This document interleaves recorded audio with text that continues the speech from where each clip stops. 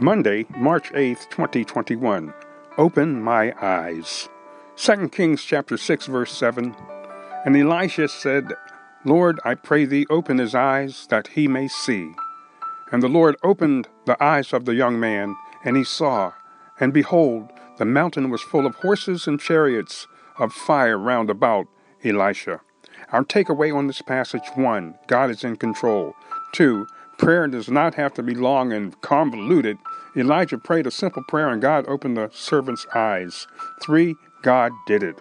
4, the manifested word was alive on the mountaintop, and the army of God gave Elisha and his servant victory over the enemy. Father, in Jesus' name, thank you for the word of God today.